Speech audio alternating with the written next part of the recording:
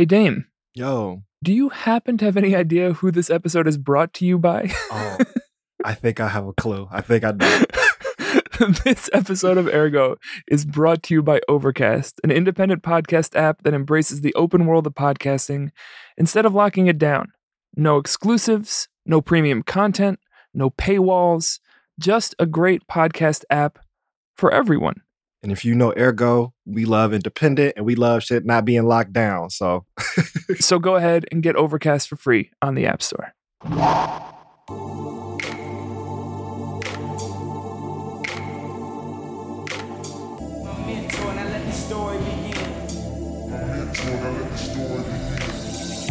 Hey, hello. this is Ergo. It is. I'm Kiss. I am Damon. And what we do here is showcase the folks reshaping the culture of our city and world. You know what? I'm going to go back. I've decided that I'd like to propose a shift. We move from showcasing the folks to what we do here is reshape our city and world for the more equitable and creative. Yes. Forget that passive voice. Get that verb out of here. We're doing it. I affirm that vote. My vote is yay. We're having process in public. We're making that change. Everybody mark the note. This was the end of the showcase. What we do here is reshape the culture of Chicago and beyond for the more equitable and creative. We are here doing it, and this is an example. We are talking to a phenomenal human being, just a sturdy guy. Add to the MC, mentor, the program director and creator of Haven Studios. And to that point, to that edit that we just made, that's in form with the content, one of the things we talk about is how do we do this work and show up for young people without it being a performance or without having something to prove and it being really rooted in the relationships that are needed. So I am so down for getting rid of the showcase because Add 2 is teaching us that we don't need to showcase our work. We just need to do it. So we continue our mentorship suite with Add 2. We had him on way back September 2015. He was the guest on episode number 10 of Ergo, and it was such a joy to see the ways he's grown, come into himself, and really wholeheartedly stepped into this mentorship role. And we get to talk about some of the joys, challenges, and unique possibilities of that role.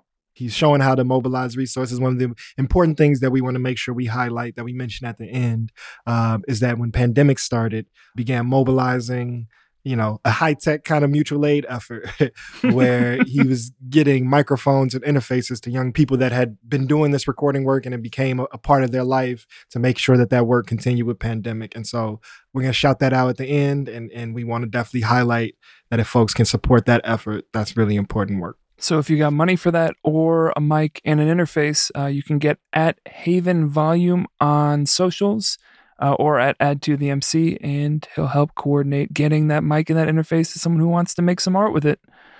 All right. I think that was all I got. Oh, we always forget to do this. Please hit us with that young rating, review, subscription, all that good stuff on Apple Podcasts and anywhere else you listen.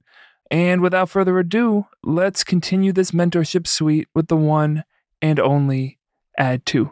Let's get it. We got the phenomenal MC, teaching artist, mentor embodied, organizer, man of the community. We're very grateful to have Add 2 with us. Burr, burr, burr, burr. Yeah, thank you. Yeah. It's good to see the family. Good to be here again. So good to have you. We had you on our 10th episode ever. And so our world and just our voices and the show has grown so much. So we'll have to go back and listen, but I don't even think we had started our now staple of a tradition of how we open up our conversations at that point. And it's with the 2-part question that warms us up. And it's around time. And so define time however you will. Time could be this day, this season, this hour, this lifetime. In this time, how is the world treating you and how are you treating the world? Add 2. Yeah, y'all didn't have this question. We were just like, hi, good to see you. young pups. Yeah, this is a good one. Let's see. I will start with the world is treating me better than I believe it has because I'm in a space where I've been getting a lot of my flowers. I feel appreciated from every aspect of my life. You know what I'm saying? From like in my family, I feel very grateful for just the relationships that I have. Like me and my father are great. Me and my mother are great. My brothers, we're proud of each other. We're not like secretly competing with each other or anything, you know. That's great. That's And great. We shout out moms and pops all the time, but people have not been shouting out their brothers the way they need. A sibling non-compete is a big deal. Yeah. It really is for us because we're all boys too, man. So, you know, and we're just like a couple years apart. So there's naturally like some sense of looking over your shoulder, like, all right, well, what are they doing? And, you know, sometimes the parents accidentally compare you to the other ones, like, well, you know, this one is doing that. And you're like, okay, well, I'm doing something too. So, you know, we don't do that. He don't got these bars, though. He's not trying to get the cipher with me. Man, I kept the rapper lane. My older brother gave it up, which is good. My little brother, I didn't know if he was going to start rapping at one point, but he's doing comedy. And so I'm just like really happy for all of us to kind of just have our own spaces and not feel like we got to compete for attention in some way. My nieces and my nephew, like that's like the best thing in the world to me. You know what I'm saying? So like I'm like the fun uncle. It's great, man. So like the world has been treating me really, really well. I'm trying to do my best to do the same. You know, I always feel like it's a work in progress. I do feel like I'm doing good, but I'm always trying to be intentional about what I put out to the world, what I'm trying to give to other people. How can I be a vessel? How can I be a space of help, but not a savior? You know what I'm saying? Like, I don't believe that we're meant to be saviors for anybody. I believe more so we're just working in conjunction with people. I'm trying to make sure that it's not about me. Whenever I'm out trying to do whatever I need to do, it's like, yo, it's no ego in it. Just give because you want to give. Help because you want to help. Don't hold that over nobody. You know, I hate those little stories that people be telling where they be like, yo, look at the good person that I am. Like, I don't want to do none of that. I just want it to be do good because it is good. Yeah. I think there is something to be said for other people sometimes saying, well, look at the good person you are. So I think that's something that we might do throughout this, but it is different when it comes from someone else. But between that lack of ego and this like lack of competition, what I'm hearing is a like increased comfort and sense of self and presence. And it sounds like that comes through, at least from what you were saying, rich relationship with people. Does that feel like a piece of wisdom or a practice of wisdom that you've learned in the since we talked to you last, or is that something you've held important for a long time? I think a lot of that comes with practice through life experiences that really kind of put you in spaces where you appreciate life and you slow down more and you find out what's important. I think a key relationship that helped me to grow to that space was with my grandmother. Probably around the time when we did that last interview, I think that's when I first started to take care of my grandmother, and I was helping her out. I moved in with her and was trying to balance out rap and caretaker. Through that, I learned a lot about patience. I learned a lot about the things that matter in life and about time, the preciousness of the moment that you have. Like, we don't necessarily know what's going to happen, how much time we have left, but the present is all you have. So you have to appreciate it. So it made me slow down in so many different ways, so many things that I was anxious about trying to achieve. And then once I got to certain spaces, realizing it didn't even matter. You know, I was searching for these goals, and then I got here and then I was like, I'm good. I don't even like it. But my grandmother, that relationship was that space that made me learn about myself. It made me learn about what's important to me.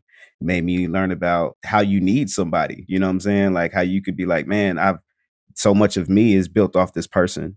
My belief in so many different things is based off of her. And I don't know what life looks like when she's gone. And then to have to go through that moment of watching her leave, that grew me a lot faster than some other things that I guess I thought was going to help me to mature faster. But that was probably the key thing that made me just slow down and realize that life is really beautiful if you open your eyes to it. If you think that it's bad, then it's probably going to be bad. But if you see the good that's around you and can appreciate it, then there's some very, very, very beautiful things around us. Yeah, and I think that caretaking role that you just described, I could imagine being a really rich space for learning that lesson, because things can be beautiful and really, really difficult at the same time, right? Like, and so it's not always look at how pretty life is, but it can be look how beautiful life is, right? Like, look at the closeness that comes from caring for someone in a way you never did before, or look at the way that you're able to appreciate time in a different way. All those types of lessons. Yeah, I think care can be a really good way to start to experience that. And I think it makes so much sense, in relation to the work that we've watched you do over the last few years, which I think so much of what the mentorship I've seen you model and what we've talked over the last few weeks about at its core is this deep commitment to care, honestly and somewhat selflessly. It's a bit of a leading question, but does that ring true? And in general, how do you define mentorship, and what's your relationship with that word? To care in a way that is genuine is important, and especially nowadays, man, because I remember coming up and I remember wanting that type of mentorship. The level of mentorship that I try to display is what I always felt I lacked. I love to make sure that I'm there at the times, not only when they need me, but you know what I'm saying, the times when they may not think it's convenient.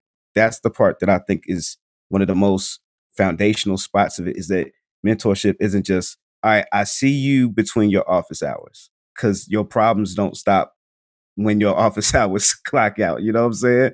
Like just today, a mentee sent the message at 4 something in the morning, and I was up. They sent the message just like, hey, I'm not even sure if anybody is up or not, but I need help.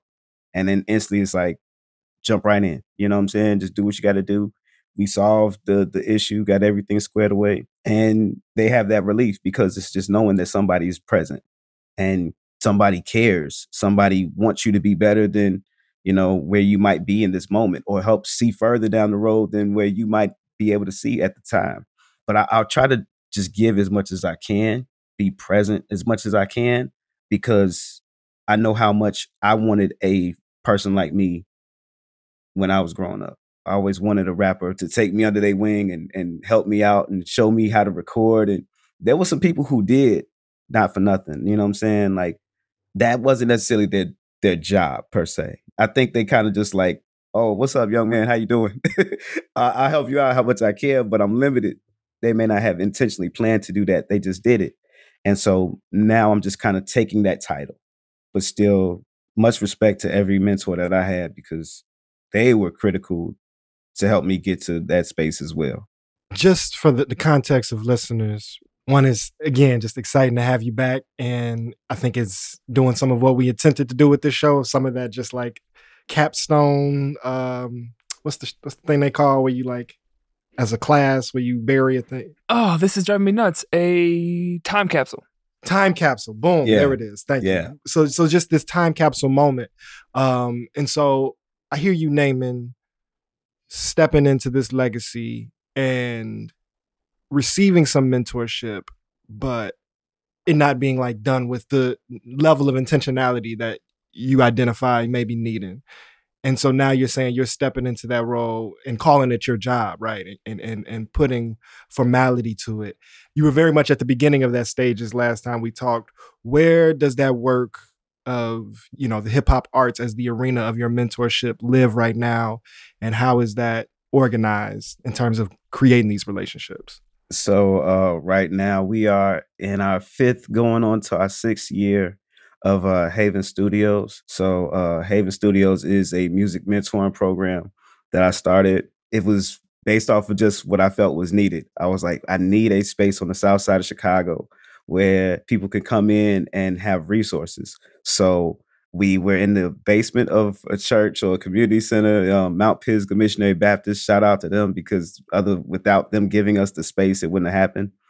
And partnered with Guitars Over Guns. And that's another mentoring program in Chicago that goes into public schools and uses musicians to be the mentors and the music teachers. But what I was thinking to myself was, I was like, man, I want to replicate something that was done for me on a scale where this guy, like, His name was Mikael Alton. He was a young guy. He had like access to this storefront, and it was like a computer, a microphone, and like this green couch. I remember that. It was on like 63rd and Rockwell. And me and my friends would go there every day when we was like 16, 17 years old. That's what kept me out of trouble at a time when I was getting in trouble. Like I was like with me and my friends, we was fighting people. We had a car, we was doing the most. And this guy gave us a studio. And I didn't look back. I didn't have time to get into trouble because I was too busy thinking about the rhymes I was writing, or I got to record this verse for the group, so I can't be messing up. And so it took me out my way. And I was like, if I could ever do something on that level, I will. You know what I'm saying? And I never wanted to be one of those artists who had to like, I'm gonna wait till I go platinum to do it and then come back in the hood and do good. Like, it's like, yo, do it now because it's on your heart. And so Haven Studios it's a full studio in the basement of this community center. And I told them when I first partnered with the church, I said, look, this is not going to seem very traditional. It might be a little bit crazy. You might hear them say some things that you don't approve of, but it's necessary. And the pastor, his name is E.F. Ledbetter III. He sounds like a third. That is a third ass pastor ass name. Someone didn't just make that name up recently. That name has been existent. That has been passed down. That's not a 21st century name. You know what I'm saying? That's a historic name. And so he's also a musician and used to work in CPS as well. So he was like, please, yes, let's do this. So the space was operating from 10:30 until 6 p.m. So it wasn't just after school hours. It was, we was trying to make sure we helped out a little bit of everybody. So, and it didn't cost anybody anything. We used to take people on these outward bound field trips. We used to like just do stuff just to do it. You know what I'm saying? It's like, oh man, we going kayaking this week. I do remember you going kayaking on Instagram that with like a large group of people encountering kayaks. Yeah. It's amazing. You gotta be in shape to kayak. You can't just hop in there though. I might have kayaked for like a good 3 minutes and I'm like, I'm gonna just float. Hope the current takes me home. Exactly. But what we do is we turn that space into a studio. So most of the mentees learn how to engineer. They record the music that they want to record. I don't judge. I don't say nothing. I'll be like, whatever your songs you want to make is what you want to make. But it also gives us good insight into who they are. Like you could listen to lyricism and you'd be like, okay, cool. I could see what you're dealing with, or I could see that you might be processing death in a different way. You're going through grief right now for one of your friends, and the song may mask it a little bit, but I can tell. And then now we can have these conversations about these things. So luckily the program has been very successful, man. We've been, at first it was tough to get a grant. Now it feels like we get them left and right, which is good. And I think people are starting to see the value in music and providing a space for teens to express themselves, teens and young adults, like non-traditional ways. I heard you reference like the content and you framed it as like content that maybe people in a church might not approve of being like a necessary, important part of this relationship and this development.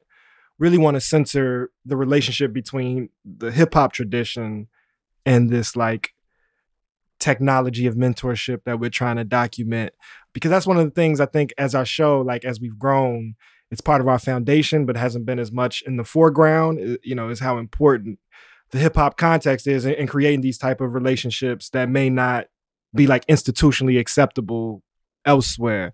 And so what's different than just like this being just like after school program, right? Or this just being like a Big Brother program? Because a lot of people can go kayaking with young people, but I feel or observe or am curious is what is unique about this creative art form and expression in terms of the relationship you're able to make and the like space you're able to build for the young people. Yeah, I mean, well, sometimes it's not as unique as I guess like this. Like sometimes we be expecting like this a real revolutionary moment of being like, yo, this is the key ingredient that changes it all. Like, to be honest with you, it is a little bit of everything.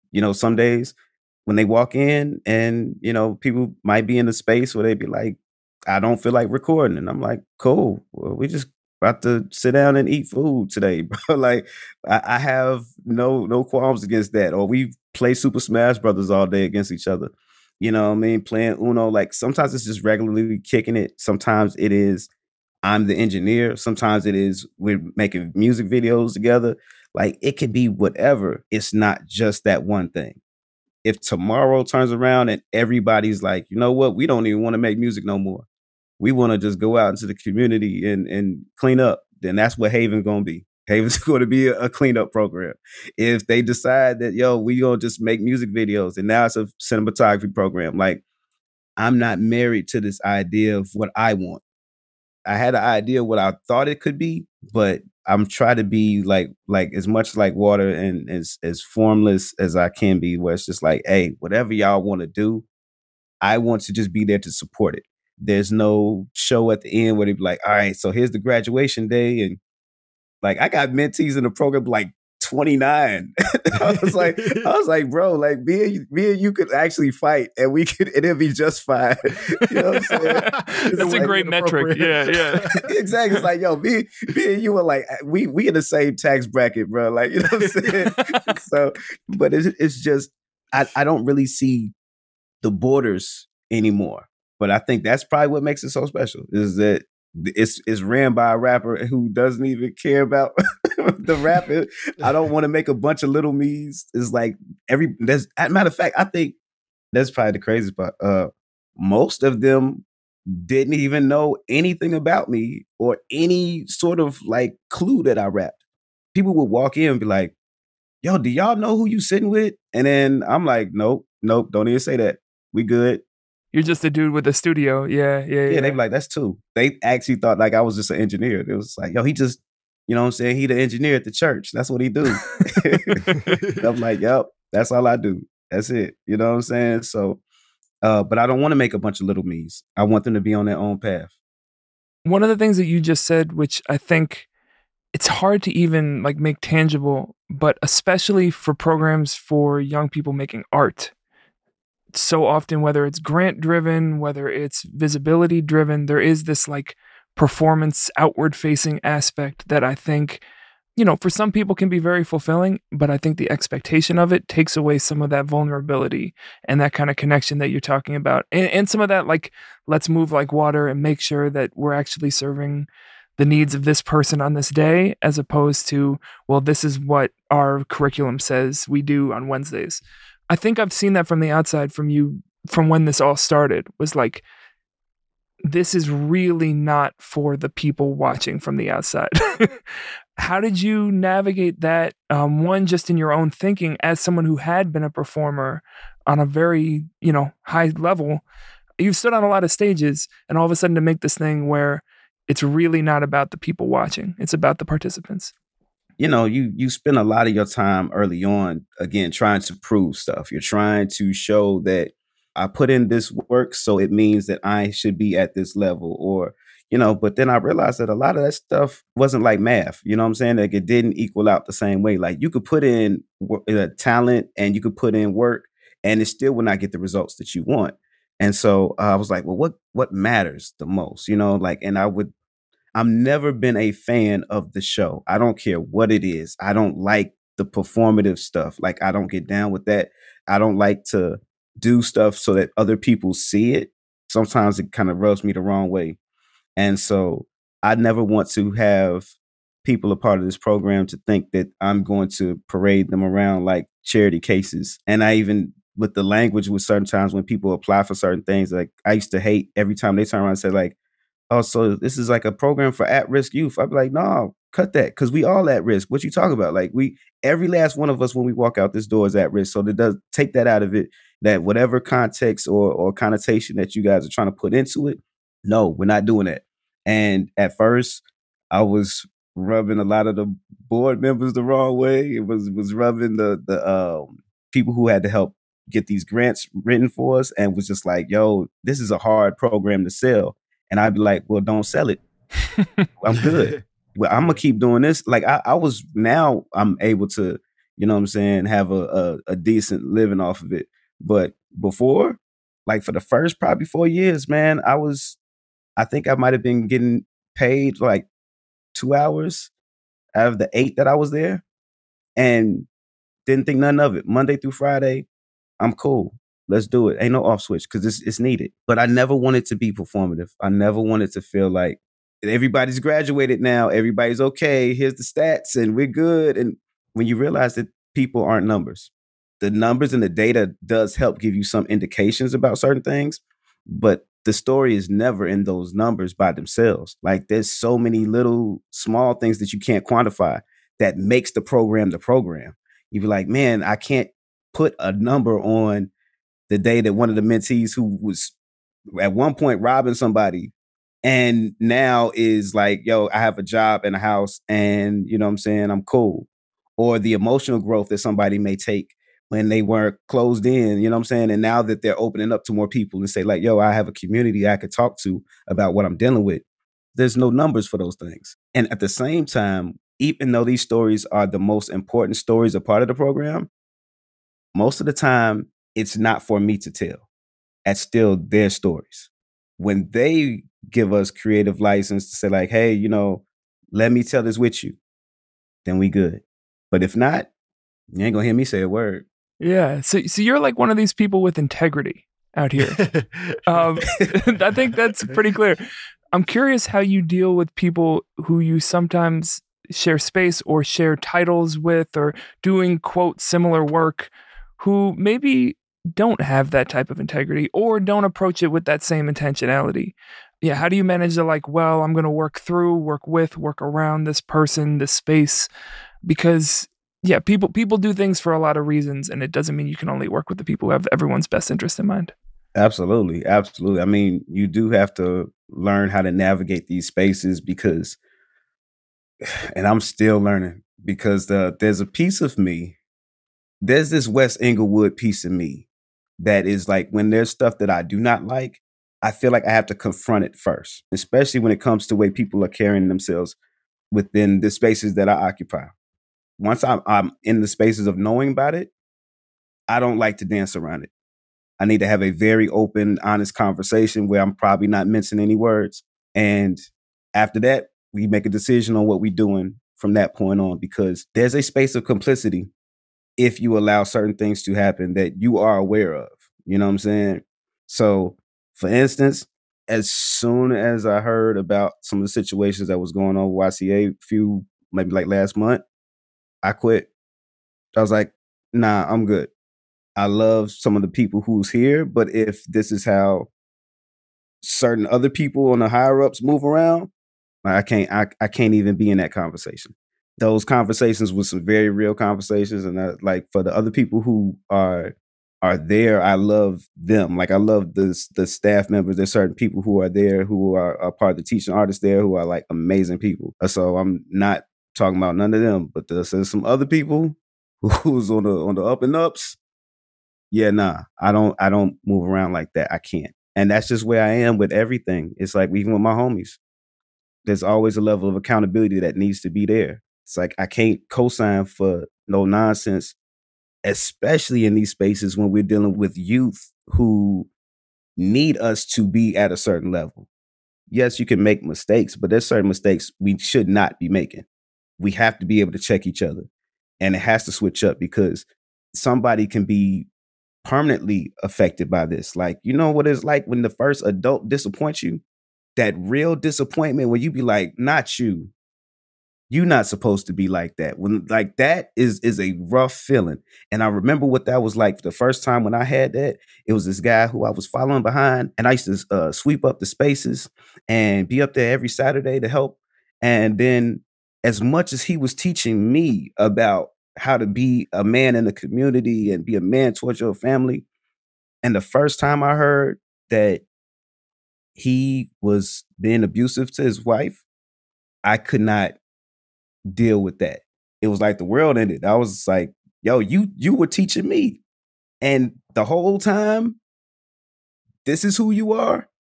I can't. And so that's why I think I take stuff like that very serious, because I know what that feeling is like. Like the youth deserves so much more than that. If adults feel like they cannot provide that, they should step aside. It's really that simple. The stakes are so high. Yeah. So we're obviously in a central or really important part of this conversation. I appreciate you sharing off some of your personal stance as an expression of this level of standard or ethic that we must have for all vulnerable people, but particularly the vulnerability of the young people that we intend to nurture and develop. And so, as in depth or as nuanced as you want to be about it, from tracking what's happening this month to that first experience of the guy you're sweeping up after, is there preparation that you think spaces should do, right? Like, I think that's something we as Ergo that's looking to grow and bring more people into this platform as like part of our team. We're starting to ask ourselves that question of how do we not be responsive? How do we not only have the tool in our bag of we have to leave or, shut something down after it's already happened? Do you have lessons, particularly for people that want to step into a place of power, step into a place of mentorship, step into a place of leadership, ethics or standards or protocol or process that your lessons teach you we should have on the front end that we should, like you say, not mince words about? It's rough because like it's an ever evolving space, man. Like you could solve for every possible outcome. And then some ways there'll be another one that you be like, dang, I didn't even see that one coming. Like it's always something. Like it's weird. But the one way that I've been, at least within the program, there's this foundational thing that we do believe in is honesty. We have some very open and tough conversations.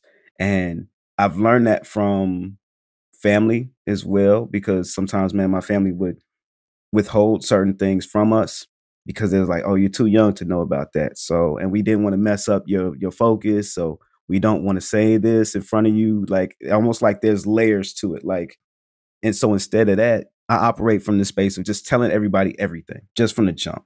When we see an issue, there's going to be some very uncomfortable conversations that happen because of it. But to know that we're always going to have it right there out in the open when we're going to make a decision about how we move forward, that's important, man, because like you said, it's like you can do a lot in the preparation. You could screen people, you can do background checks, and they could be good from that moment. And then 3 days later, they come out the gate. You be like, now you doing this. And so I just say, like, because your process will change, it will grow. You as an organization will grow. And the people who you bring around, hopefully they have the best intentions and the best type of energy for the space. But I know people will be people. The tragic part is that will happen. But as long as everybody knows within that space that there is accountability that's going to happen, regardless of whatever that mistake is, that's the most important part. Nobody is above accountability. With my mentees, they know if I'm talking crazy one day, if I'm being reckless, and they're like, all right, Ed, you got an attitude with people. You didn't have to do that. You didn't have to say that they feel comfortable enough to say that to me. And that if it requires me some time away, then I need to take that. If it requires me to be out of a position of leadership, then that's what it takes. That's the best I could tell you, because like I'm still learning myself. Yeah. How do you make clear from jump those expectations of accountability or those expectations of transparency and honesty? Because I think it can be there on your end, but unless you can figure out from jump how to communicate that so that everyone's, in agreement about this is what we're all entering into, it can be really hard to convince someone that they can be honest with you in the moment where they're struggling whether or not they can be honest with you about something. Like they need to know it beforehand, Yeah, well, you know what? And I don't know how this happens, but somehow it just naturally happens where usually me and the mentees have there's some conversations that proceeded to let them know that I'm not shook about anything. We've had conversations where just being out there about drugs, just on some just like, yo, I know what you got on you right now. Just put it on the table, fam. And it don't be no after school moment, you know what I'm saying? The after school special type of joint. It just be like, I'm not telling you I'm going to take you to rehab right now. I'm not going to tell you that, you know what I'm saying? I'm going to call the police on you, which I would never do. But still, this is like this notion at first of being like, well, what are they going to say if they see me at my worst. That's usually what I think when I talk to my mentees. That's their fear, is that if you see me at my worst, or if you see me doing bad, you're not going to accept me. You're going to judge me. You're going to make me feel bad. You're going to make me leave. And that's not the case. It's like, how do we improve your situation? Like, why do you feel the need to do this thing? Why don't I feel I have to have some spaces of empathy, knowing that whatever it is, I'm not here to judge you. I'm not here to throw you out here. I'm not going to use this against you. I'm not going to hold it over your head. You have to know that there's acceptance there, and it's unconditional. I operate from this space of, I have to know where you are. I have to know who you are, where you are at this very moment in the most honest way. I hope I could get you to this other space, but I got to know who you are. And once I see that, that's so much more helpful, because if not, I feel like I can't do anything with a lie. I just need to figure out how can I help, and who are you at your core, so that's where we start, and not just start from like, all right, everybody, we here. No, some people it's all over the map. You know what I'm saying? So that's one of the key things, is just like, it has to start at this foundational space of acceptance. It's unconditional. My love for you is my love for you. That's it. It's like, you can't change it. You can't do nothing about it. That's my love. So like, I'm going to give that to you, and I'm going to have to give that to you in a space where it doesn't have these like check marks. Yeah. You know what I'm saying? Yeah. When I hear you talking about your work being rooted in these relationships of loving acceptance, that really goes, one of the big themes or threads we've been talking about through this suite is the tension or the dynamic between a communal approach to mentorship versus the institutional. What I hear you saying, we're breaking some of these models of like a showcase, or it being, an age cutoff where, oh, you're 18 or you're 21 or you're 24, like go kick rocks. Or also it being about like, breaking this model of at risk or like a diversion program. When I hear you talking about like working to build this trust or this full honesty, it makes me think about the ways in which the history of these institutional programs, which really have usually a kind of wild relationship to the state. It's like, you can go to jail, or you can go learn bead making over here, or, you can get expelled, or you can go to this program that's going to teach you how to not be bad basically anymore. And that institutional, whether it's through the school or through the carceral state, that relationship then makes it where you can't talk about the things that are outside of the bounds, or you're required to call the police on something that needs intervention or needs unpacking with somebody. And so I'm just hearing you really describe something that we've been asking about, and that's really important, is how do our communities show up differently to build these legacies of nurturing, or as our mentor called it, levitating and working through the contradictions. I'm hearing like a radical honesty and connection that our institutions, as an air quote staffed mentor or corrections officer, basically by another name, is not allowed, or is actually not there to do. So I went through all of that hoping I would like button it up with like a very clean question to throw back to you. I think I kind of got it though. But yeah, just that distinction between the institutional versus the communal is something that's been really important. Yeah, like I've always been a big community person. I grew up knowing everybody on my block.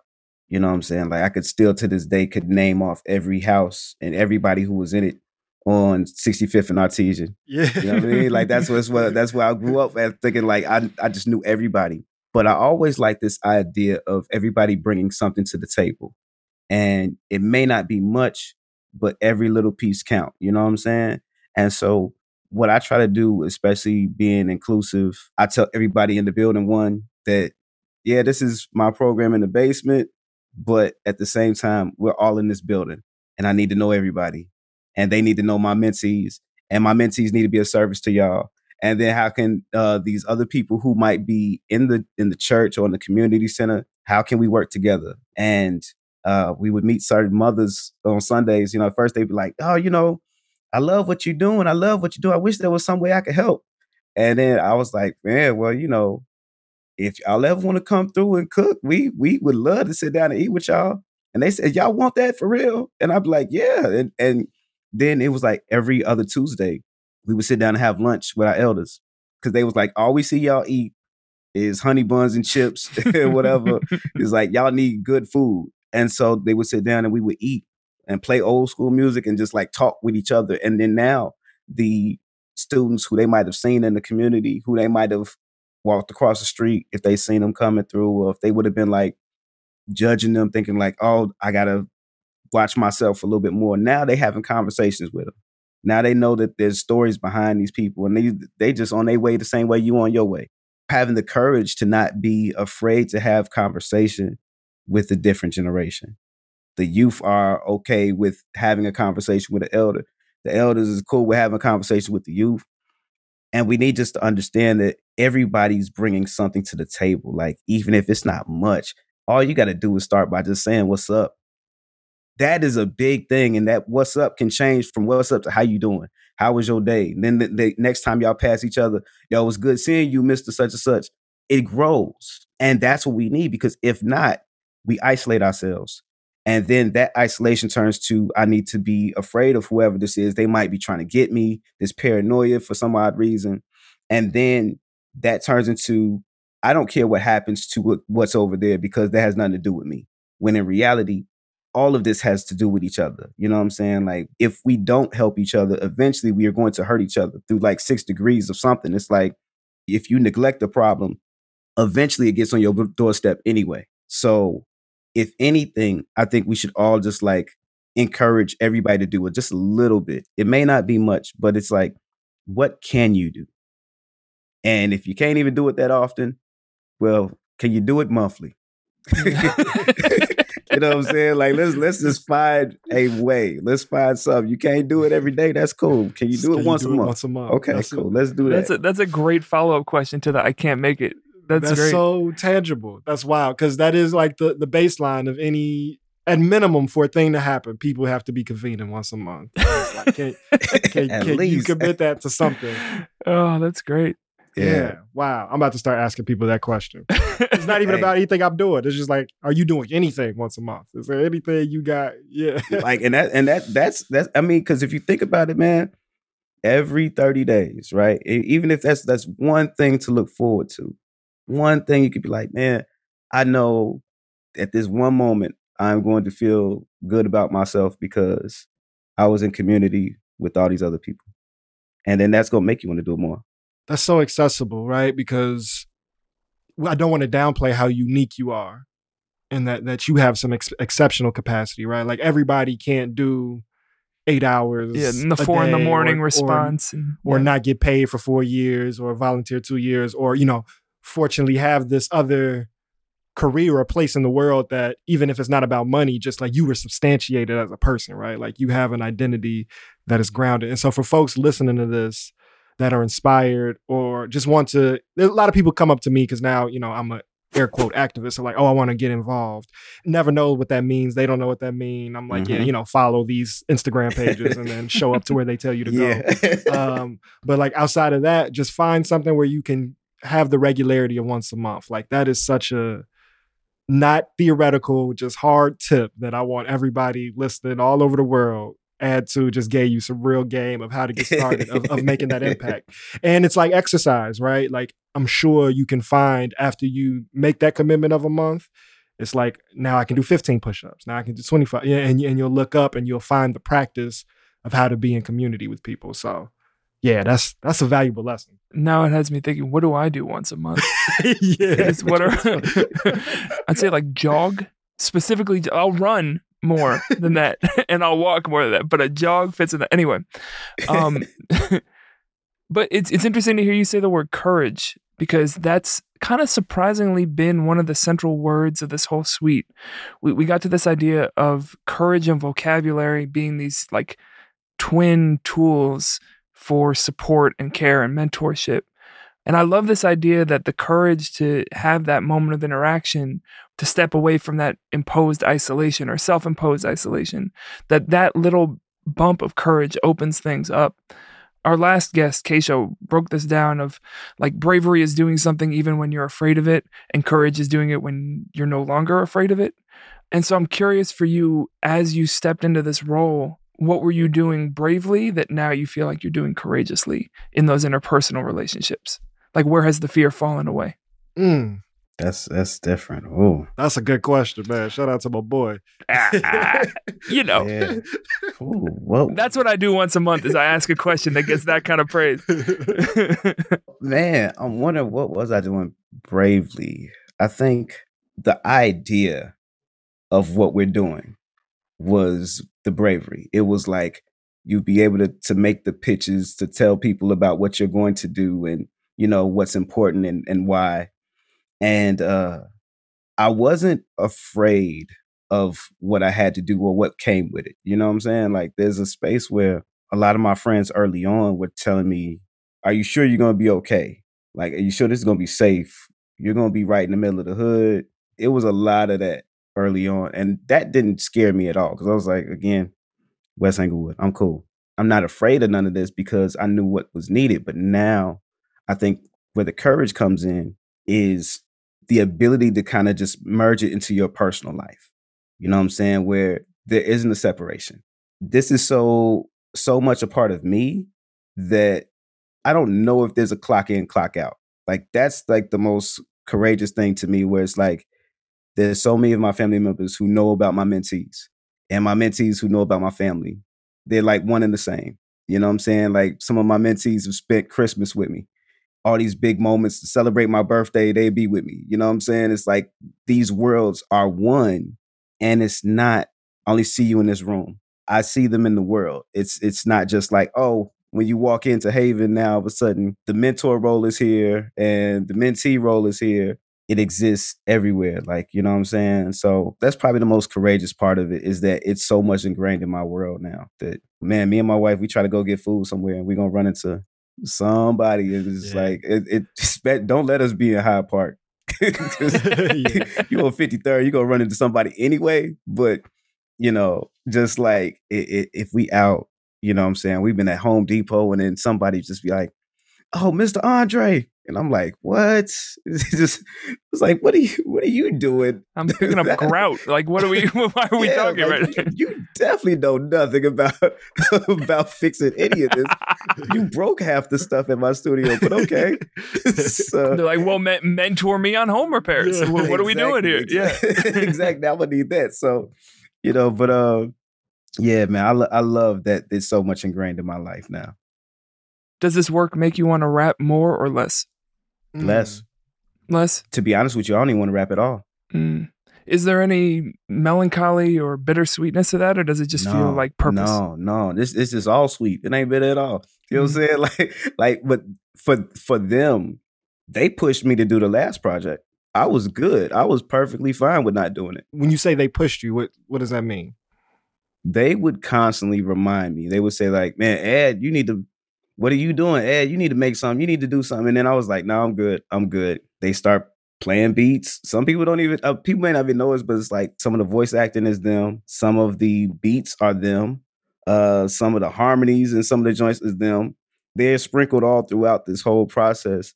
They would remind me, I would hear them rap and I would kind of get that feeling like, man, I kind of miss this. But the biggest one, which is also a tragic part of it, one of my mentees, Tato, unfortunately, he was killed on his way to the studio. He was getting ready to show up, and we were getting ready to close down that day. And one of my mentees told him, he was like, "Hey, it's all good. We all getting ready to leave out." And then he was like, "Oh, dang, okay, well, I'll just see y'all tomorrow." And instead, he went over to, you know what I'm saying, somebody else's house. And I think, unfortunately, that person might have set him up or something like that. That thought rang in my head, where it was like, the one thing he wanted to do was rap. And here I am, can rap, can probably do it well enough to, if I wanted my music to be out here and heard, I could do whatever I want to do at the push of a button. And I'm not doing it because I didn't want to. For that reason alone, I started back to doing it. And I was like, if nothing else, I had to put his name in it and say something and to engrave it in my mind. But I'm also like at a space of fulfillment, where I get more of a kick from watching them put out projects and seeing their videos come out or them get press and them like have these experiences in life. And love the thing that saved my life. There's something beautiful about watching somebody else go down that journey, but go down it in a way where you're able to tell them, like, okay, watch your step over here and watch this pitfall over here. And it's not to say that you still might trip up, but just to know that it's there and just to see how they move because of this information, it makes a world of difference. And I love it because they come back and just be like, it's like a kid showing you their report card, you know what I'm saying? And they got all A's. It's like, I love it. Like, that's the most meaningful thing that happens for me. Mm. That's really beautiful. One, just hearing like these lives and these people that you've poured into, the connection being so deep where they are in a way pouring into you or offering you a gift or putting you back in the world in a way that celebrates what you contribute.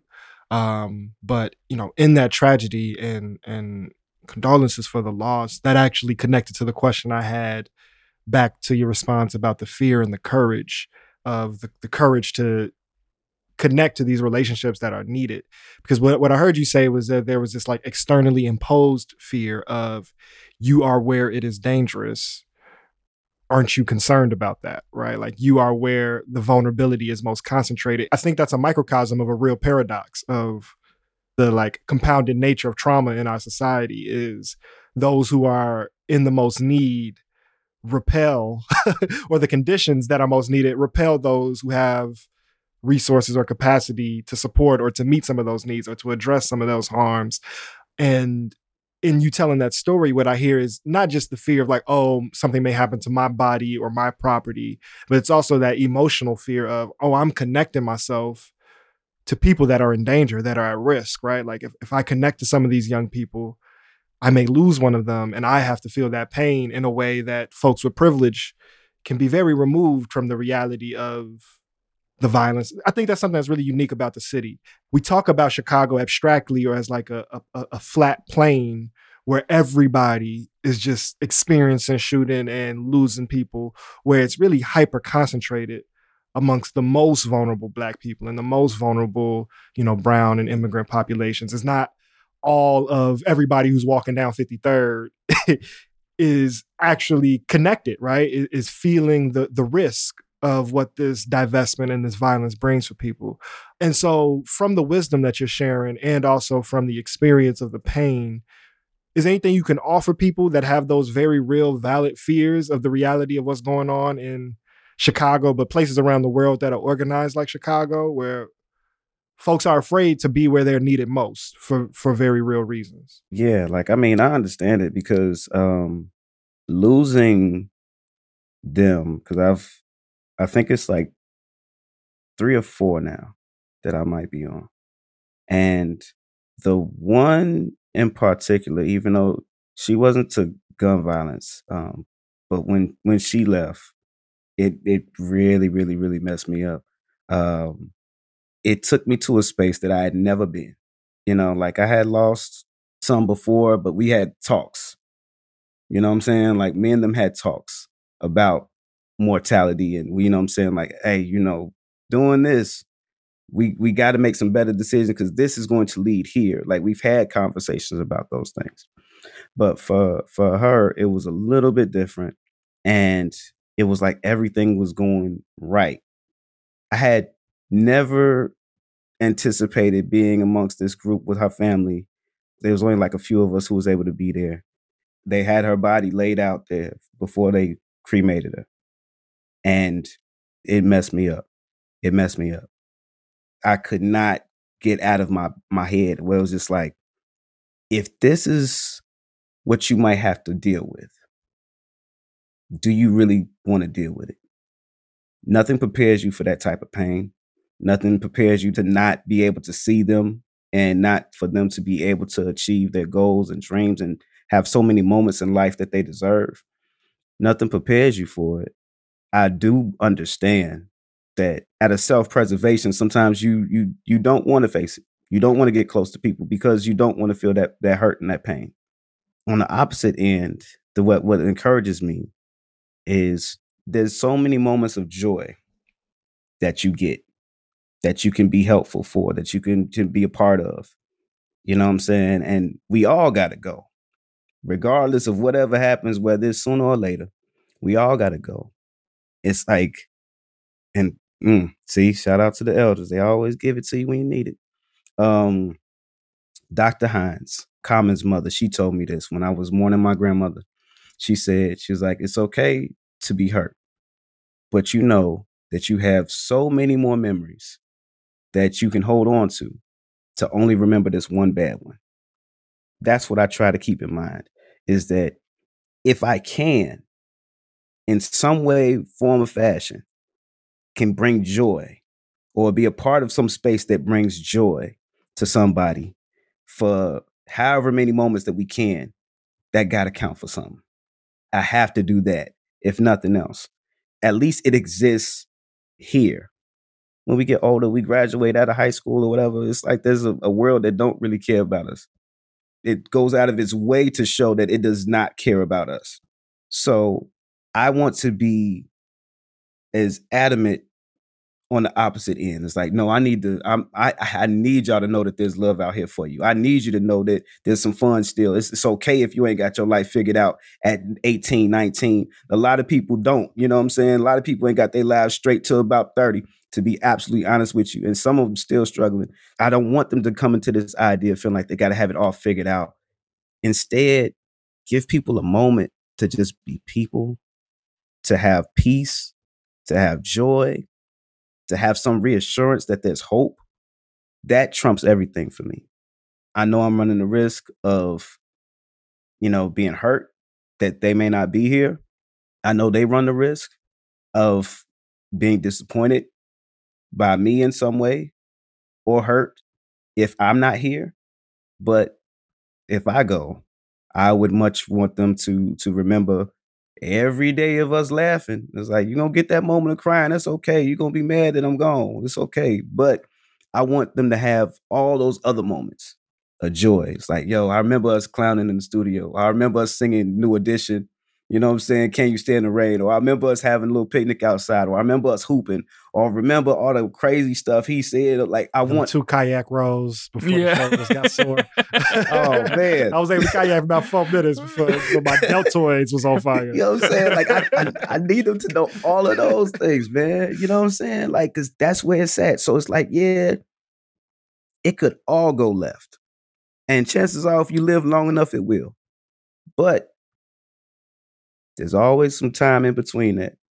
You know what I'm saying? That's valuable. So, yeah, that's where I live at. It's just knowing that there's some value that we could place in between that. What a gift to give. Yeah. That space. I mean, that's no small. And I mean, I'm glad we got to hear some of the, not just the risk, but the challenge and the toll that can take, but the value of it too. It's a beautiful thing. Yeah, absolutely, man. I mean, I done messed up my whole sleep from this. Like, I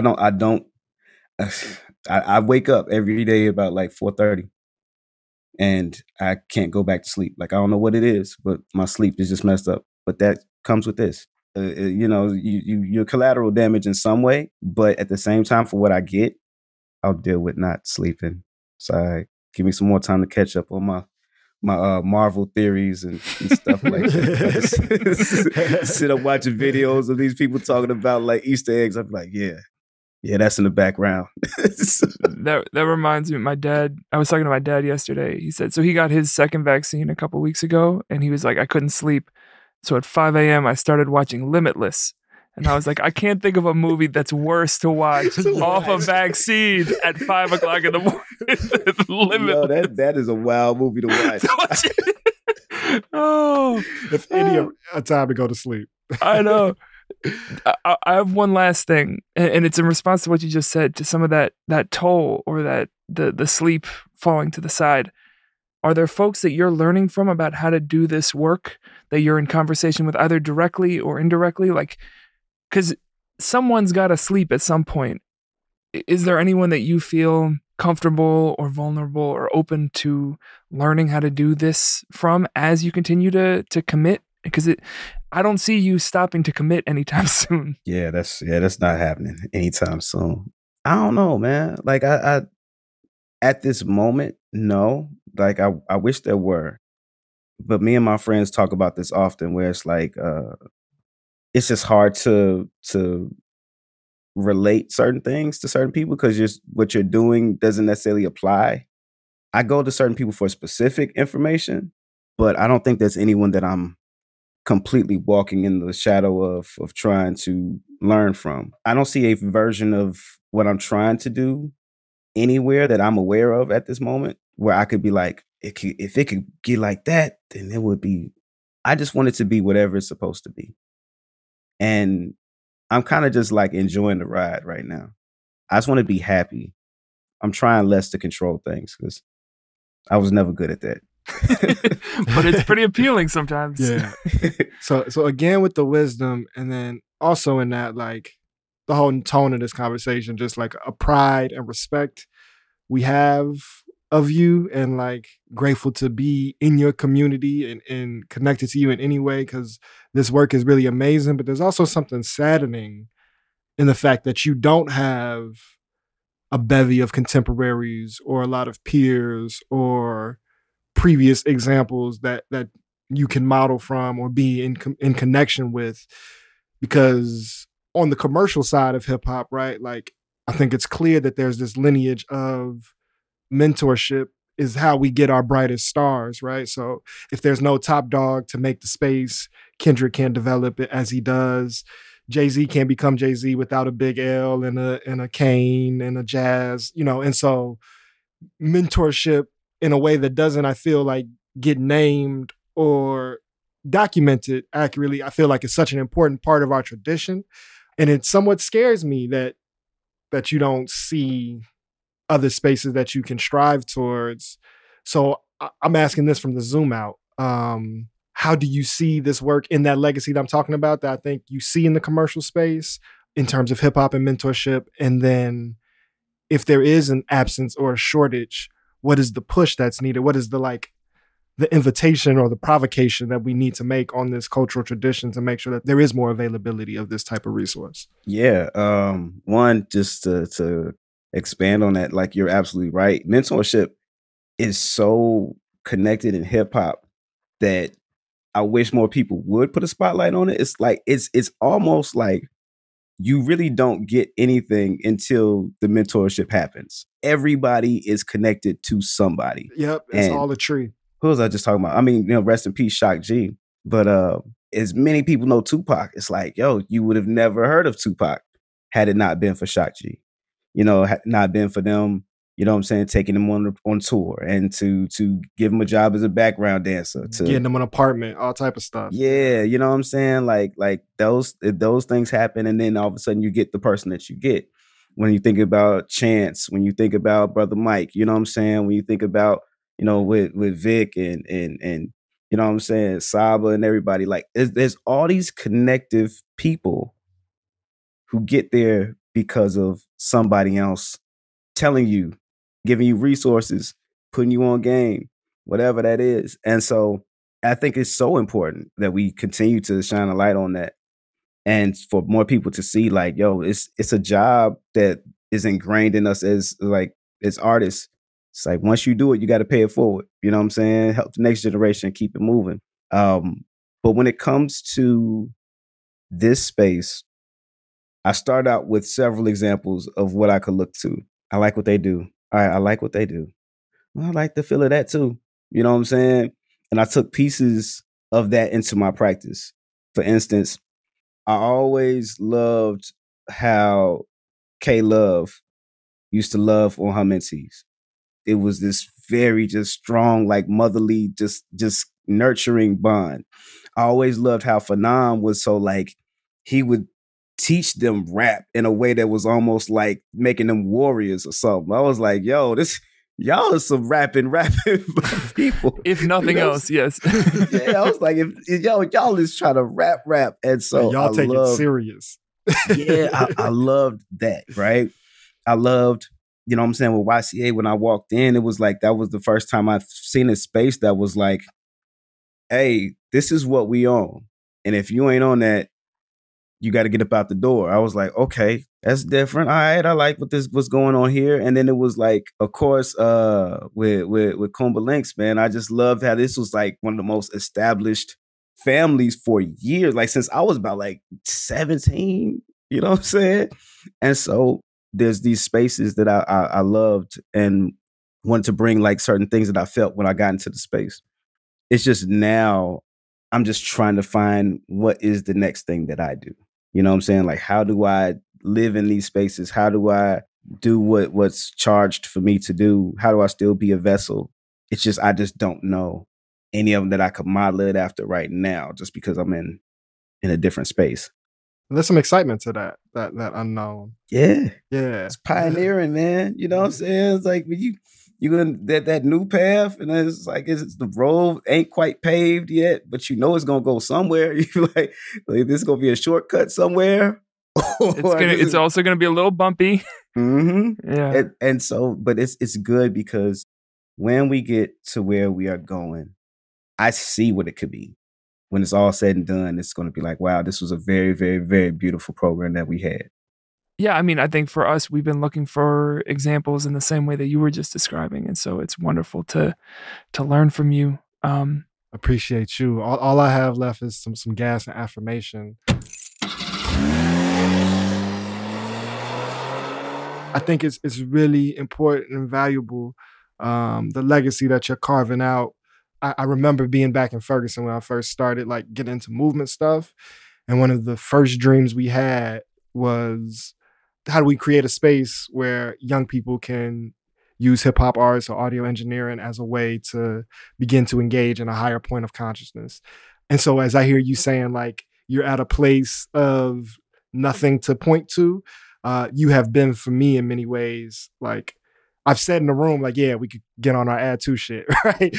or Daniel has been in like a planning or incubating of trying to build a program where it's like, and then if we get funding, you know, we're gonna connect or we're gonna learn from the examples that Add To has already created. And so even though I ain't hit you up or I ain't send that email like I'm supposed to, but every time I see you, you know, I say like, you know, gratitude, you are setting an example. It's much more than just proving stuff, right? It's much more than just taking up space on a stage or having something to market or sell. And so this cultural sustainability and legacy building that you are modeling is really, really important for our world. So I'm just honored to be in your sphere, but really grateful that you've allowed us to record some of your impact here. So folks, listen to this and go do the time capsule and listen back to 2015 and see some of the growth of this man that has poured into our community. So I just want to shout you out and my sincere thanks for the example that you are. Thank you. I appreciate this. And we just might put the on-air freestyle that you did back in 2015 at the end of this. We're not gonna make you freestyle this time. We made you do it last time, but I might just throw that as the outro. It's decent. You don't have anything to worry about. It was off the brain for real. I was gonna say, I Lord knows what it checked out with. How can folks find you and support your work in the ways you want to be found? Let's see. Of course, I'm on social media. Add to the MC, ADD, the number 2, THEMC. Definitely support Haven on Instagram and Twitter. They run the pages, so I told them like whatever y'all want to be shown and however you want to be seen, it's up to y'all. I don't run no. Sound like a shout out, but also a disclaimer. Yeah, exactly. So y'all you know what can follow Haven. Run the pages. Exactly. You can just know if you see something, it ain't me. Oh, that's great. It's a Haven value. And of course, you know what I'm saying, you can, any way that you need to get a hold of us professionally, guitarsoverguns.org or havenstudios.org. Are you still doing mic and interface distribution for folks in the pandemic, or is that kind of wrapped up? Oh man, that's never stopped, which is, man, been crazy. I just been handing out microphones and interfaces all over the city for like, you know what I'm saying, Black Santa Claus. So, that was one of those like really cool, tangible first things in this pandemic adaptation that I saw that I was like, oh, this is a good model of like, we're not just going to drop everything and pretend that there aren't ways to continue the things that people are relying on and just use it as an excuse. pretty quickly, for those who don't know, you through donations and other ways built this like stockpile of microphones and interfaces and then dropped it off so people could record at home. If people have equipment or money for that, how can they get that to you? What's the best way for that? Through social media. I've been really good at just keeping track at just people interacting and sending stuff, and that way I could also be accountable for it. So yeah, add to the MC. Just hit me up. I'm pretty good at figuring out how to meet up. About to get it. I done drove all over the city and outside of the city. So, we could just figure out a meeting ground and swap out. And I think, but it's been one of the most fulfilling things too, especially during this time when there was so much going on and so many people couldn't get out to record. But it also helped them to grow as artists too, because now they had a ability to express themselves at home. Yeah, which is great. That's beautiful. Speaking of at-home recordings, let's get out of here. I'm tired of sitting in my closet. We're at Ergo Radio. I'm at Ergo Kiss. I'm at Damon_AF. And we'll be back on the line, continuing our mentorship suite next week. Much love to the people. Peace. Yup. 1, 2, 1, 2. Yeah. There you go.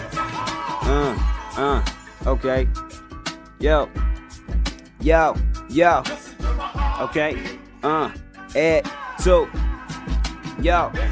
My flow is like several different levels of hell, with 7 different devils with sharp shovels in hand to sever your head. My skill will still kill at will. It's real tight, it's still your will. Like Vivian, Uncle Phil. I'm fat, I feel like like Phil Collins. I'm damn near here, I can feel it in the air. Got my own holiday, kill a stupid little rapper day. Celebrate it every year, every month, every day. Anyhow, but anyway, get a beat and get up in it. Sitting in my circle, you can't stand it cause you ain't up in it. Guess my name is Simon. Now the way these cats is mimicking it, in the minute that I enter sinner swimming, skip the nonsense, a mosh pit a dude face, come crush the buildings, Godzilla dudes, wait, ring ding ding the alarm cause I'm coming, sworn they from Africa, how fast these dudes running, no need to put the gun in, I'ma kick his ass like a pigskin, and I'm the white boy punting, don't place your face in a place it won't look, souls coming straight for your head like your face was George Bush duck, yeah, cause little homie just stop, cause if your body don't drop, then your body gon' drop. And I don't quit there, no sir, I don't stop. Watch the bodies hit the floor like a party finna start. You can't fade me or phase me, I'm Hades like